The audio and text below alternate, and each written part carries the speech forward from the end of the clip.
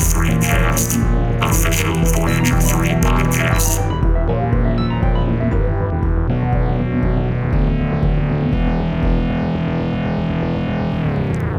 is happening, everybody? This is V3Cast, episode 16, the official Voyager 3 podcast. My name is Steve. I'm Aaron. And I'm Greg. What's happening, fellas? Good to see you guys. We haven't had a rehearsal, so I haven't seen you in a couple few weeks. Greg's been on vacation. Aaron's been going out of town. Aaron went to an arena concert. A lot of stuff happening. Yep. Saw the Red Hot Chili Peppers for the first time, even though I've been a fan since 1986. So, yeah, it was great. Very cool. It looked like it was absolutely packed. I saw some photos on Facebook and just kind of like from the top, or maybe it was even a drone shot. I don't even know, but you could see just so many people, man. It had to have been sold out.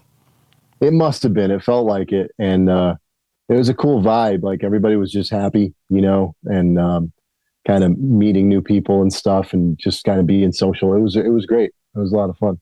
And it was my first time being at the ballpark, the Tigers ballpark, for a concert. I mean, I've been there for a bunch of games, but never been to a concert. I know, Greg, you went and saw Kiss at the old ballpark back in 96. Yeah. That had to be pretty fun. That was probably the best concert I've ever been to. I can't wait. I think I said the Creatures of the Night tour was the best concert. So I don't know. Maybe that was second best. They can both be the best, It's okay. Especially because it's the same band. Same band. We're always going to give you your money's worth when you come to a Kiss show. That's right. That's my Gene Simmons. You sound just like him. Aaron, don't you have a story about a concert that ties in with baseball? Yeah, actually, believe it or not, one time I went to see Aerosmith back in, 16 or something. And in the bathroom, when I went into the bathroom, was Kate Upton going into the stall next to me, which was pretty bizarre and surreal. And Justin Verlander was standing out front of her stall, making sure nobody tried any funny business in the bathroom. That's right. Of Auburn Hills. Now, was she in the men's or the women's bathroom? Well, yeah, she was in the men's because the women's line was too long. So they were like cheating and they went into the men's room. And I don't think anybody there had a complaint about it or anything. I said to Justin Verlander right when I was leaving, I said, "Hey, keep kicking ass." I said it real low key so I wouldn't draw attention to him. He said, "Thanks, man. It was awesome." See, that was respectable right there. That was pro. And that was pro on his part, too, because his lady's got to go to the bathroom. You got to take matters into your own hands and make it so she can go to the bathroom and not have to wait 45 minutes. So everybody was on their game that night. It was great. Yep. Hey, well, speaking of great concerts, I know when all of us go to a concert, we always like to get a fun beverage. So in honor of the dog days of summer and going to concerts, what are y'all drinking tonight? I think Steve should go first. He built his up, and I have a guess as to what it is. Can I guess before you hold it up? I guess you can guess, yeah. Do you have a guess, Aaron? Because he built it up as something. He only described it as old school, so my mind goes to one drink. There's only one thing that's going to do it for you when you're down in the dumps. You need something summertime. to pick you up. My guess, knowing Steve and knowing what I know about the two of you, it's country time. That's a very good guess, but it is not. It is not. It's not country time. Come on. No, but it would have been awesome to have that. I say old school because I used to drink these a lot, like in the 90s, and I honestly haven't had one since then. And I saw it at the store yesterday, Walgreens in particular, and I'm like, oh man, I got to get that. And sure enough, I did. And man, these things are delicious. You remember these? Yeah. I haven't had these in forever. But is that the green tea one? Yeah, the green tea with ginseng and honey in particular. I love these things. Are you ready? I love to crack it open. Oh, man, that was a good one. That's a good ASMR. We're crossing over into that territory. Ooh, that's good. Yep. There you go. Is it just like you remember? Is it still 99 yes, cents? That's the important part. Yes, that's amazing. With everything that's happening in the world, Yeah, inflation. How are they holding their prices? Yeah, inflation doesn't seem to impact Arizona iced tea. They're just not paying it. They're just not paying it no mind. I guess not. They're keeping it real. They're keeping it real for the people. That's right. And from past episodes of V3 Cats, everybody knows we keep it real. Yeah, we do. I got myself the margarita. Ooh, another homemade drink in the Batman glass. Margarita. I should have switched it up to the Superman glass because I used Batman last time. But hey, you know what? I wasn't thinking. That's all right. Everybody knows that Batman is your favorite. So if you lean on Batman a little more than you do the other fun glasses that you have at the house, that's okay. Yep. Aaron didn't attend the production meeting, Steve. Remember when he missed it? Oh, that's right. I did. Yeah. Because we specifically went over, do not use the same glassware. That's right. Twice. Aaron sent his stunt double, Aaron, and he didn't relay the message at all. Yeah, he did a shitty job. he definitely messed up. It's hard to keep a handle on that guy. He's kind of in business for himself. That's right. You know what we refer to him as a lot of times is the wild card. He's the wild card. Hey, Aaron. Yep. Yes. Greg. What do you got, Greg? You look like you have something real good, man. No, it's not. It's a repeat. Zombie Dust. Nice. But hold on, I'm going to redeem myself. I have new glassware. Oh, see man. that? Jill and Steve got that for me. Oh, yeah, that's right. From Amsterdam. From Amsterdam. So I'm drinking the Zombie Dust out of Amsterdam. I don't even know what you call this thing, but it's a fancy beer glass. That's right, man. Yep. And it works out good for me, because it's got a wide opening here. I don't have the smallest nose, Aaron. So I need a lot of nose room. You got a strong nose, man. Amsterdam. Goddamn. That looks good. You'd be proud of it. You'd be proud of that nose. Let me tell you, though, I got to say, you said it's nothing exciting. Zombie Dust is fucking great. So I know, but I think I've had it before. Yeah, but that doesn't matter. On the podcast, so. Yeah, but I look at it this way: is when you get a pack of that, it's at least 6 cans. You got to have a couple repeats here and there. But I'm the goddamn drink hawk. You know that, right? Yeah, I do know that. Do we get mad at Steve when he has another white monster? No, we love it. Yeah, I do. As a matter of fact, Aaron laughs, but Greg is secretly planning my demise. Yeah. All right, fair enough. The way I'm spinning it is I'm drinking a repeat beer out of a new glass that you haven't seen before. So at least I brought some new content. So that means I have to get all new glasses? Well, you could at least switch it up every once in a while. That's right. Aaron, you have to have all your shoes and glasses with you so you have them. That's right. I'll have them with me. I'll see you down there. All right. Well, we are here to talk about something that we've all had a chance to see it now, and a lot of people are buzzing about it.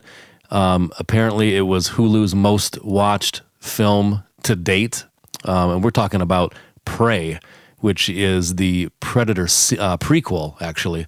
It was very enjoyable, man. I checked it out like about 3 days after it came out and watched the whole thing in one sitting, and very much liked it. Yep, I liked it too. I thought it was really cool, pretty straightforward story, and kind of kept it relatively simple, just this woman who has her job to do. Nobody will really believe her or take her seriously, and she has to take matters into her own hands and go against the predator. And it's a badass predator, and you get to see all those great weapons. Sometimes they're a little bit earlier technology than what we've seen in the other Predator movies, but they still get the job done. Yeah. I liked how when it came time for me to watch this movie, Aaron was like, well, temper your excitement. And I was like, man, what does he mean by that? And I told you guys, I'm so used to watching movies with no budget nowadays that this movie just seemed it was flawless. Right. It was just a straight up action movie. You know what I mean? It didn't have, like you said, it's not heavy on story necessarily, but it makes up for it. And I don't know, all the characters are good. I mean, she's pretty likable, and I don't know. It was really well done. And you know what it was for me too is like all the scenery reminded me of Red Dead Redemption 2. Yeah. I know this is like a video, like comparing it to a video game, and I don't know if that's really fair, but like Red Dead Redemption 2 is probably my favorite video game because it was set in the Old West, and this sort of like the scenery of like her up on those like mountaintops and all that. Like, I don't know. There's just something about that period that I don't know is, it's my wheelhouse. Yeah, So for sure. I really like that part of it, that it was like the Old West kind of, and then mixed with, this predator that they don't even understand, Right. So Yeah.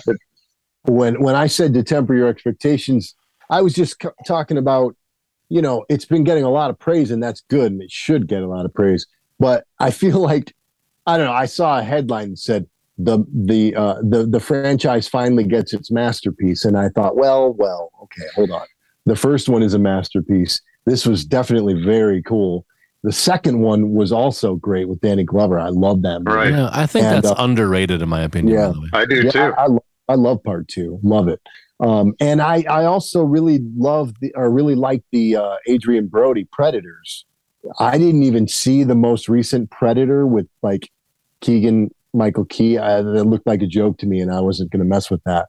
But and the Alien Predator movies are really not very good. But yeah, I thought this was a really cool movie, and I just didn't want you to get like thinking, because some of the reviews are making it out to be like the second coming or something. But No, I know what you mean. Like, you don't want, like, there's so much buzz. It's like they're sort of like telling you what to think about it before you even watch it for yourself, sort of objectively, yeah, But I will say something that we've talked about on this podcast before, they brought back, which was really old school, is fucking quicksand. Yes. That's so true. Remember man. when we were talking about quicksand when we were kids? It was always like a plot point in like old TV shows. And man, she gets caught. I don't know. This is spoilers, obviously. I guess we should probably put a spoiler alert before we start talking about it. But I mean, I was happy to see quicksand back as a as a thing. Yeah, that was so really awesome. cool. That had to be intentional too, because I mean, I'm sure this director is aware of that. Like that era, Right. of the 80s where everybody was getting stuck in quicksand. Yeah, sure. that was awesome. This is kind of directly tied into her getting stuck in that quicksand, and is one of my favorite aspects of the film was how she was always kind of in the trials. She was always having to kind of learn a new trick, master her weapons better, master a new weapon, expand her mind, and really focus in to be able to do the task at hand, which was her quest. That's a great aspect of the story to me. So that you saw her kind of get the idea to tie a rope around her axe to kind of have like a better use for it. Not just throw it once and you're done. You can get it back again. And then that ended up saving her ass in the quicksand debacle. So very cool aspect of that film to watch that character grow and learn and become more powerful and all that sort of stuff. As far as her group, her family and everything, a lot of the people there were kind of stodgy and kind of set in their ways. And she was the only one at least featured in the story who was like reaching for the next level and kind of being open-minded. That's why nobody really believed the creature was even there. And she was like, well, if nobody's going to do anything or nobody's going to believe me, I'm going to have to do it myself. So everything about her was that pragmatism of dealing with what's in front of her instead of questioning everything and just like getting the job done. And so that was a really cool aspect of her character for sure. Yeah. The sequence in kind of like that dead forest, it was either a dead forest or it had burned. And there was kind of like the floating ash kind of going through the air. That'll always mess up the predator's camo for one, because it can't handle that much variance. And then also it just was a great mood set. They're tied up on that tree. It's got that setting. And then you get to see some of the coolest predator weapons to date, in my opinion, that I've seen used in that kind of fight in that dead, burnt out forest area. That was a really cool sequence. Yeah, for sure. That was great. Kind of like almost a Frank Frazetta painting kind of look, really. Kind Yeah. of primal Yeah, it reminded me of that scene from Kill Bill, I think it is, with Lucy Liu when she fights Lucy Liu and the snow is falling real slow. I think that's an old martial arts sort of thing with the snow. Yeah. Yeah. That's what it reminded me of. It kind of ties into all that, you know. It kind of serves a similar purpose. Oh, and the director, Dan Trachtenberg, is that how you say his name? Yeah, something like that. I was seeing what else he did because I knew this wasn't his first film, but then so when I looked, he did 10 Cloverfield Lane, which I really liked when that was out, and then he also did an episode of Black Mirror, but I didn't see that episode, so I'm gonna issue myself a Cam Floyd challenge to watch that episode of Black Mirror, which is called Playtest, and it was the same year as 10 Cloverfield Lane, 2016. So then I'll be complete as to everything that he's directed. There you go. Yes, indeed. I'm trying to remember which episode that was. I probably saw it. What season is it? I think it might be the third season. The other thing I wanted to mention was I'm pretty sure that they used at least a little bit of practical effects on the Predator, so I was happy about that. And then it was also very violent and pretty gory. So like all of the, that stuff was really pleasing, all the violence. So, for sure. There was really good kills all throughout. Yeah, animals and humans. Take your pick. all the fights were great. Whether it's all the different adversaries. So it was. Well, I mean, you can't go wrong watching this movie, right? It's like watching a John Wick movie. Right. You sort of know what you're in for. And one other aspect that I'll mention that I don't even know them all because I've only seen it once, and it's been a little bit of time since I've watched Predator 2. And I haven't seen all of the later ones either. But I think there's a lot of Easter eggs in this film. The obvious one is the Raphael Adolini 1715 pistol in there, of course. So that was the same one that the Predator at the end of Predator 2 hands to Danny Glover's character. But I have a feeling that if you either find a YouTube video of someone to tell you what's in there, or if you take your time to find it, you'll find a lot of Easter eggs in this film. I kind of get that feeling. So I guess, fellas, bottom line is totally worth seeing this film. It's probably tied for second or third best Predator film, if you even need to rank it. I mean, kind of who cares? But some people like to know that stuff or have an idea where it stands. And I guess, in my opinion, I would say it's either as good as 2 or just after Predator 2, I guess. Something like that. Well, if we're ranking it, I would put 1 and then 2 and then this one. Yeah. We're going to do something new on V3Cast tonight, and we're calling it Friends Doing Cool Stuff. And our friend tonight is Corey Dana. He's an author and a freelance journalist who does work for Horror Geek Life, theactionelite.com, kungfumagazine.com, and many others. So he has a book that just came out, From Vietnam to Van Damme. And it's a book about Sheldon Latiche, who is a director, screenwriter, producer, and he's worked with some of the best in the biz of the action stars like Sylvester Stallone, Jean-Claude Van Damme, Dolph Lundgren, and many more. So this book interviews some of those actors, and these are all brand new interviews, like Mark Dacascos and Boyez Yakin and Brian Thompson. So they give their accounts of behind-the-scenes stories of different films and some of the history of when they worked with him. And so it should be really cool. This is Corey's, I think it's his first book like this. Do you guys know? I don't remember. Yeah, first. I don't know. We ran into him at so what prompted this is we ran into him at Motor City Nightmares, and I just thought it was so cool that he had written a book and kind of did that. So we always talk about we sort of worked on the New York Ninja thing during COVID.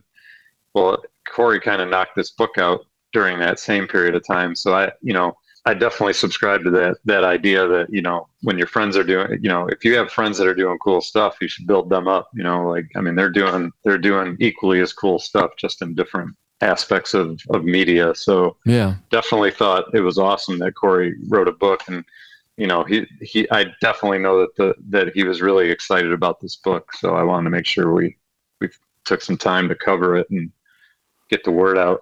Oh, yeah, definitely. And for folks who don't know Sheldon Letitia's work, he has a whole bunch of films under his belt with all those action stars that I was mentioning. So movies like Lionheart, Double Impact, and Only the Strong, amongst many others. And a lot of those are considered to be, cult classics these days. If you like those kind of films or know those films already, then you'll be interested in this book because it's going to give you a lot of information about that director. I'll have to grab that copy from you. Oh, yeah. I'll bring it to rehearsal. Was that the guy, the subject of the book, he was in Vietnam, I would imagine. That's what I'm understanding. You know, so some of these interviews are going to take you probably maybe, you know, from that time to when he started doing films. And then I would imagine those guys doing the interviews, the actors are going to be giving you information, you know, right when those films are being made. So it's probably pretty expansive. Super cool. I mean, a lot of detail about this director. I definitely have a thing for reading books about people in Vietnam. So yeah, sir. Be checking that out. You know, our buddy Ian's going to be interested in that book too, man.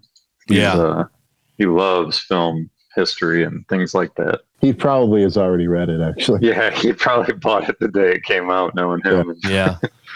I think you can get the book like from Barnes and Noble. Yeah, so, we'll actually put a link to the book in our description too. I know it's on Amazon for sure because that's where I kind of got some of my notes. So go grab a copy. That's right. Go get it.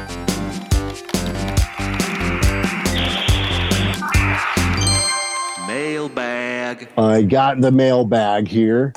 Mailbag. Last time we talked about our favorite remakes, so we had some friends chime in on that. Our friend Dan pointed out, see, when I was thinking of these remakes, and there's obviously a million that we left out because we only chose one, but I was very glad that some of our friends pointed out these remakes because now we get to mention these other great remakes that we couldn't mention that day because we put our rules on ourselves. That's right. So Dan mentioned that Heat is a remake. Most people don't know it's a remake, but it's a remake of Michael Mann. He remade his own thing. He did a movie called L.A. Takedown on TV. Michael Mann did Miami Vice. He's done a bunch of stuff, Collateral, and all kinds of great movies. But he did L.A. Takedown for TV. Maybe it was before Miami Vice. I'm not sure.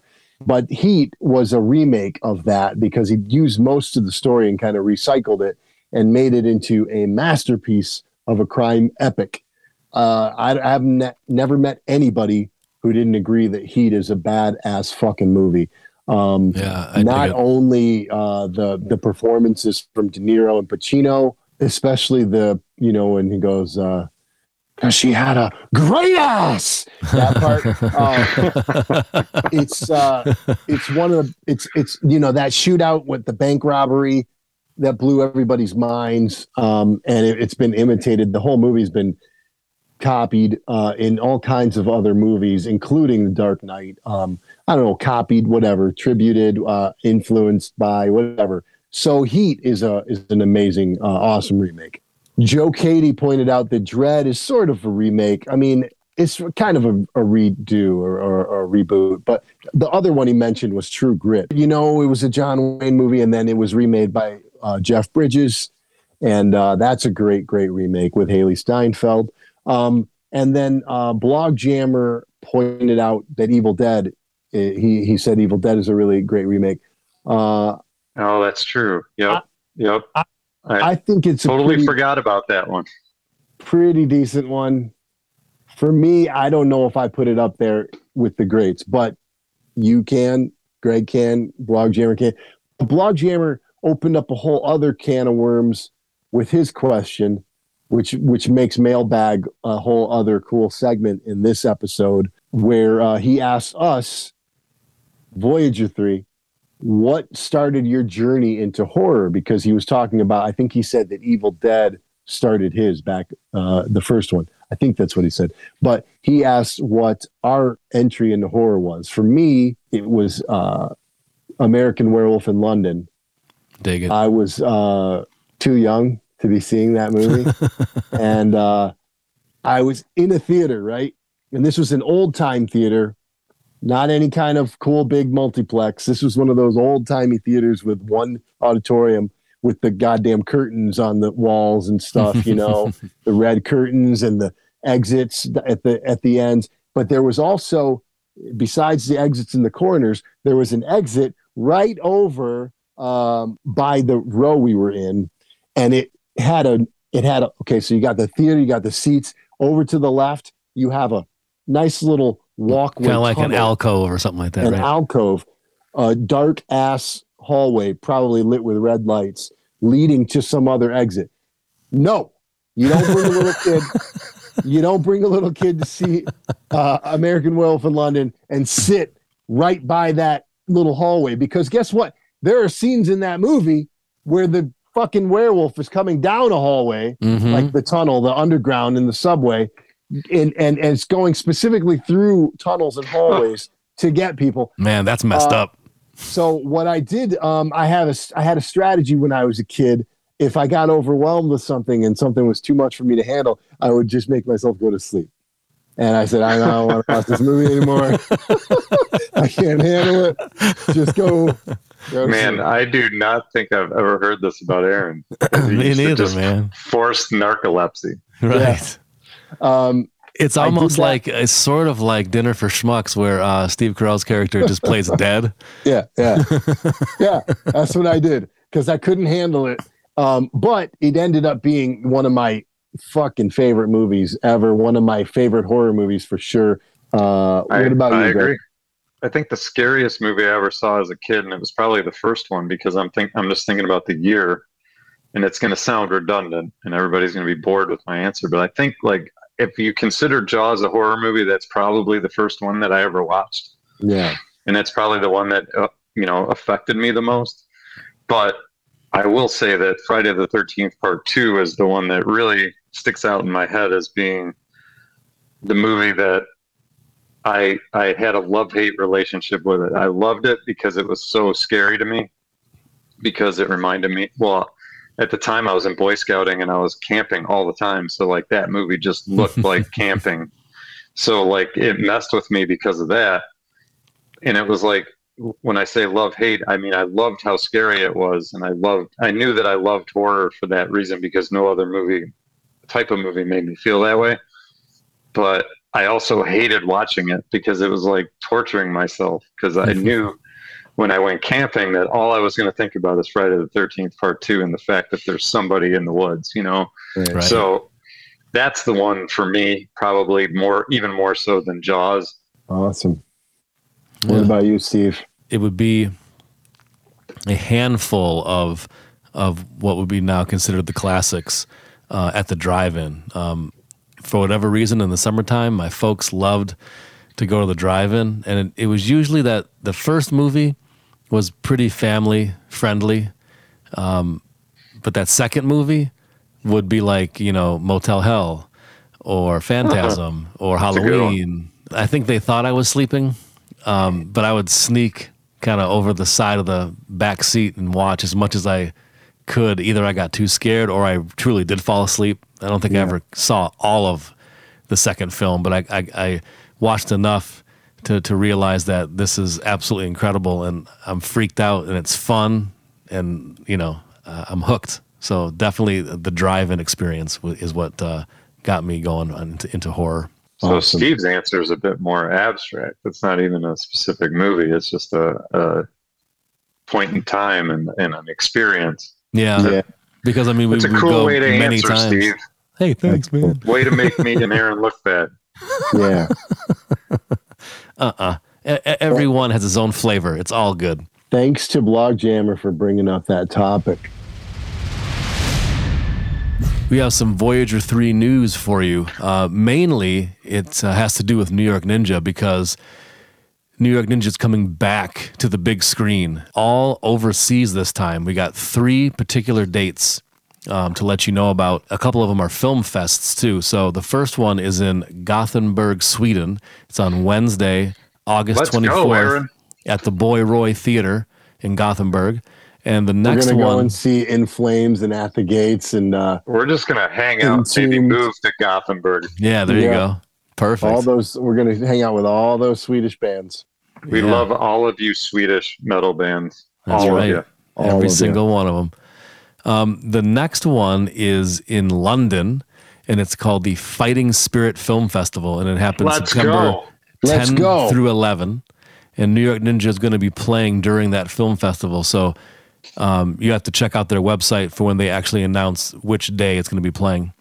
Then we're going to go and we're going to hang out with Iron Maiden, and we're going to hang out with Judas Priest and Black Sabbath and all those English bands. That's right. Yeah, we love all those English metal bands. All those English metal bands. We love them all. That's right. Motorhead. And Sweden. And Sweden. What's next, Steve? Is it playing in Norway, Steve? Is it playing in Norway? Not that I've heard of yet, but this last one is on Sunday, October 9th. And this is in the UK, in Sheffield in particular. Let's go. It's the Abbeydale Picture House.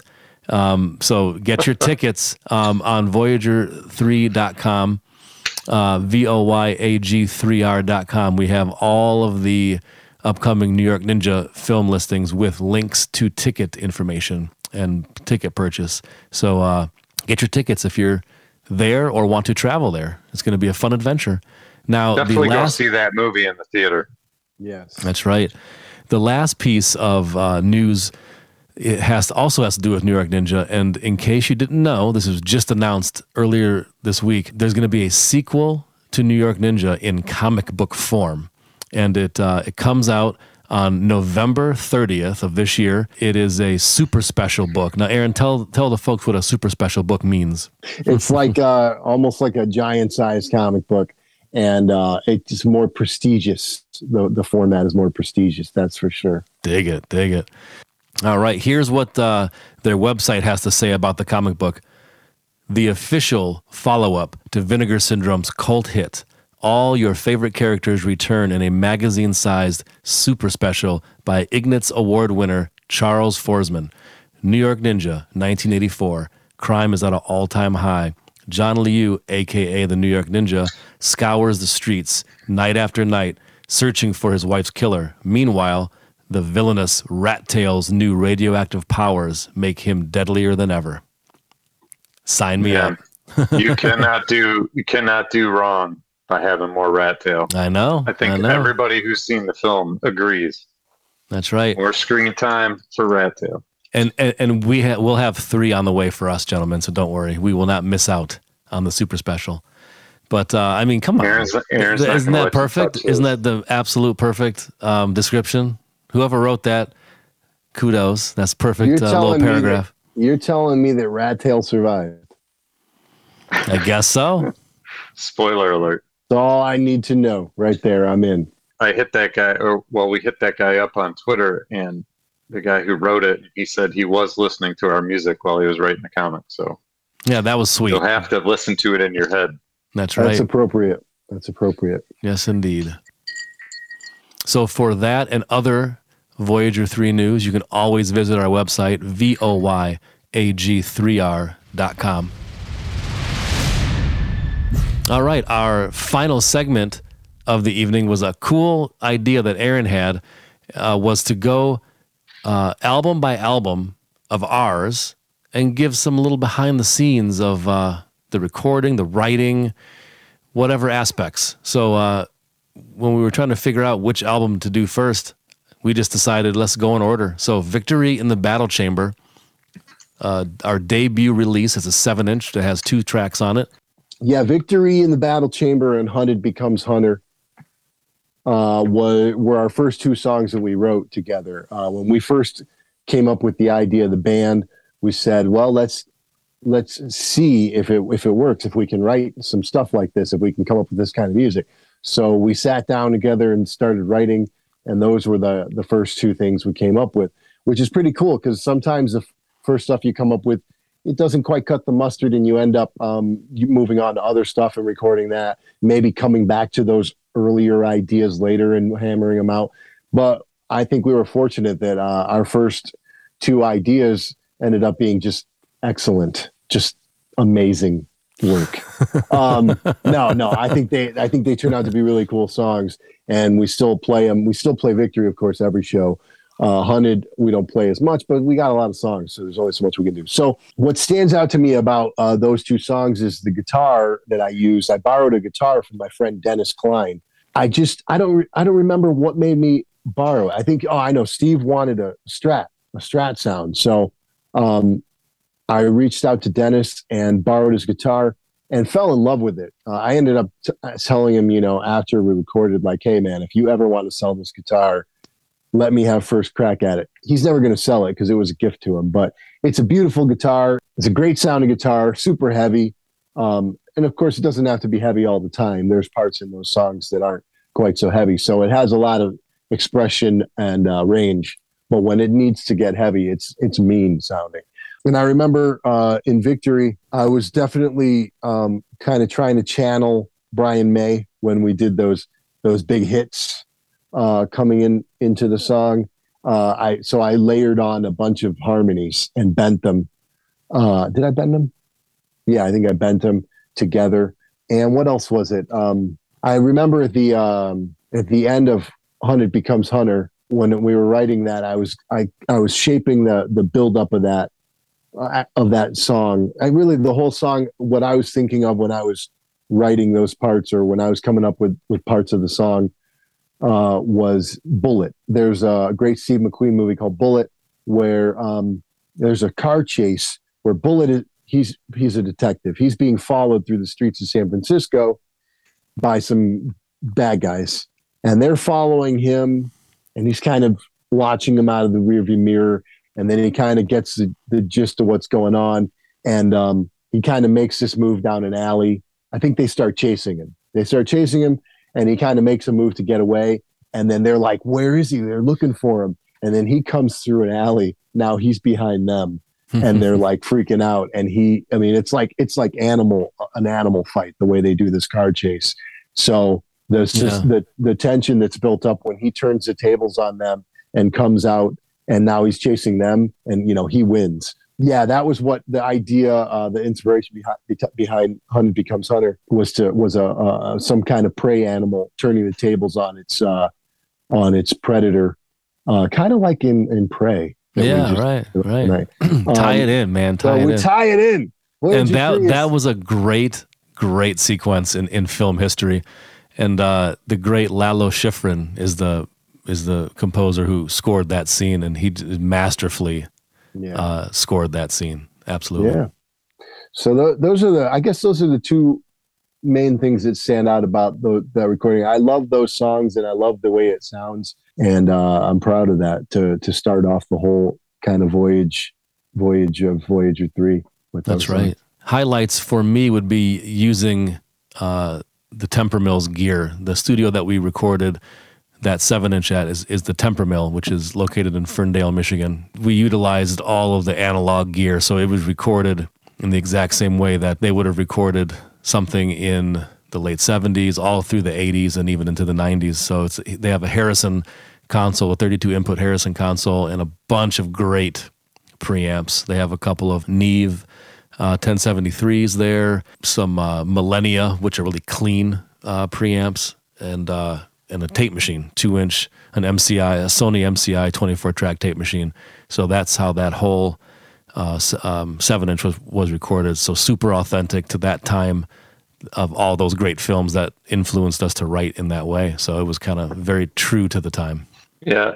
I mean, to Steve's point, like I know that I used the house drums on that one. I think that's the only recording of ours where I used the drums that were in the studio. So I used I think it's a Blue Sparkle. Yeah, Ludwig. Is it a Ludwig or is it a Slingerland or something? Yeah, it's like an older, almost like a 60s style, but yeah. So we used the house drum kit. Obviously, we went in did it really fast, and going back to the whole mission statement of this band was just Steve saying, "Hey, I want to do this weird synth music. Do you want to do it?" And we were kind of like, "All right." So, it seemed like we were in the studio almost. It felt like just a couple of days after Steve mentioned it to me. Yeah. So a lot of what we did on those first two songs was really, not overthinking it at all. Just going in and doing it purely on, adrenaline and, the idea of doing something different. Right. And then, one other tidbit I think I can throw in there is I think it's Hunter Becomes Hunter. I do this really fast drum fill that's kind of like Aaron was talking about borrowing.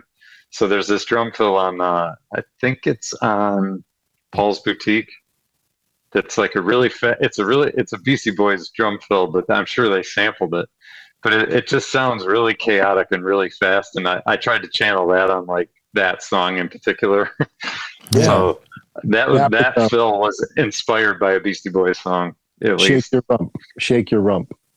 It's not the same. It's not the same drum fill, but it's definitely the same vibe, so that's one tidbit I can think of that I just felt like that song needed when it gets to that point and the drums come back in, I felt like it needed something like really chaotic and sort of fast. Yeah. So that fill just popped into my head and I just did a different version of it. I want to mention that fill too, because it's funny that you mentioned it because I was trying to remember it before you said it. That fill it's one of my favorite things you've ever done. And when we were recording it, Sam, Steve's brother, was filming it. And that particular take was the first time you ever even did it. I think it was. You came up with it right then. I don't think you'd ever even done that exact fill. And so we're recording and I'm doing my guitar part, and then you come in with it, and then I'm like, oh my God, as we're recording, I'm like, oh my God, what did he just do? And then I'm like, so I'm hoping that you don't mess up any part coming up so we can keep that take. So I'm like crossing my fingers, but I didn't want to get too excited because my reaction would throw you off because I know you. Right. And if you saw my face go, whoa, you'd fuck up all of a sudden. So I'm like holding it in. And then we get to the next fill, which comes up just a few seconds later, and you knock that one out too. You pulled that one off. And then I start nodding because I knew that the rest of it was easy and you weren't going to have anything that you can mess up. That I could possibly mess up. Yeah. And so you can even see it in that. It's only like a 30-second video, but you can see you do that crazy fill. You can see my shoulders get all stiff. And then you do the other, and I start nodding because I'm like, okay, we're home free. That's that. That was one of my favorite things you've ever done. Awesome, man. Awesome. And speaking of the drums too, unlike other records that we've done, that one we did the drums like really dead. So it was that house 60s kit, and then we kind of dampened the heads with like either moon gels or tissue, whatever it was. Tape. Yeah, gaff tape. But then we also surrounded you with baffles so that you would minimize the room ambience too. So the drums on Victory in the Battle Chamber 7-inch are very dead, and that's by design because it just kind of goes down that path of the stuff of that era. That a lot of drums kind of went in that direction and sounded that way. So yeah, we kind of pay attention to a lot of different details and try to get certain aesthetics, and I think it really worked. Yeah. What were you going to say about Victory, Greg? Oh yeah, well, I was going to mention that so the other important thing I remember about this EP was that it sort of began the relationship with Bellyache Records. Like I knew my friend Scotty was like putting records out, and so I just took a chance because I think I mentioned it to Steve. I'm like, hey, we should reach out to Scotty and see if he's interested in this. Not knowing that he was he was also a a movie score nerd, kind of like we are. So like, here I'm thinking, all right, well, I'm going to send this to Scotty and he's going to say I'm crazy because there's no lyrics or whatever, and I sent it to him, and I just remember his reaction, just being totally excited, like right off the bat, like, oh yeah, I'm definitely putting it out. This is exactly what I'm into. Like, so that was sort of like, it was kind of like the first validating thing for this like new project that none of us really at that point were sure was even something that most people would understand or get what we were trying to do, so. Yeah, for sure. And one more thing that we did at the end of Hunted Becomes Hunter, we did this long sustain. So we go, bang, bang. We did it 3 times. That was like where we established our occasional rule of 3. A lot of times in music, you do something either twice or 4 times or 8 times, whatever. That's a normal count. We decided, because the name of the band was Voyager 3, that we would occasionally throw these parts. If we were ever not sure if we should do something, how many times we should do something, we would just decide like 3 would be the best way to do it, just to kind of be a little different. Nice. So at the end of that song, we hit the big chords, the big ending chords 3 times, and that established that, along with the artwork that Slasher Dave did on the cover, where he used this 3 motif all over the cover, and he carried that on with the artwork for all of the stuff he's done for us. But yeah, this cool car that's busting through this explosion. It's got 3 blades on each side. It's got 3 spikes in the front grill, all kinds of cool things. Even the dude who's driving the car has a V3 tattoo, which I think I should probably still get at some point, like a recreation of that tattoo. There you go. But yeah, so that was where we first came up with that 3 thing that kind of comes and goes throughout all of our music. Yeah, dig it. Yeah, so there's your Easter egg. You can look at all of our stuff and try to find evidence of the 3. They're not. It's not going to be important to them. Just us. Right. That's just for our own enjoyment. I mean, there are 3 acts in a movie generally, though. Not that should surprise anyone. That's very true. All right. Well, I think that will do it for this episode of V3Cast. We talked about the excellent Predator prequel called Prey. We mentioned our good buddy Corey Dana has a brand new book out. We talked about some upcoming New York Ninja screenings in Europe. And lastly, we talked about some Voyager 3 behind the scenes. We started with Victory in the Battle Chamber. So until next time, listen to Voyager 3, and we'll see you soon.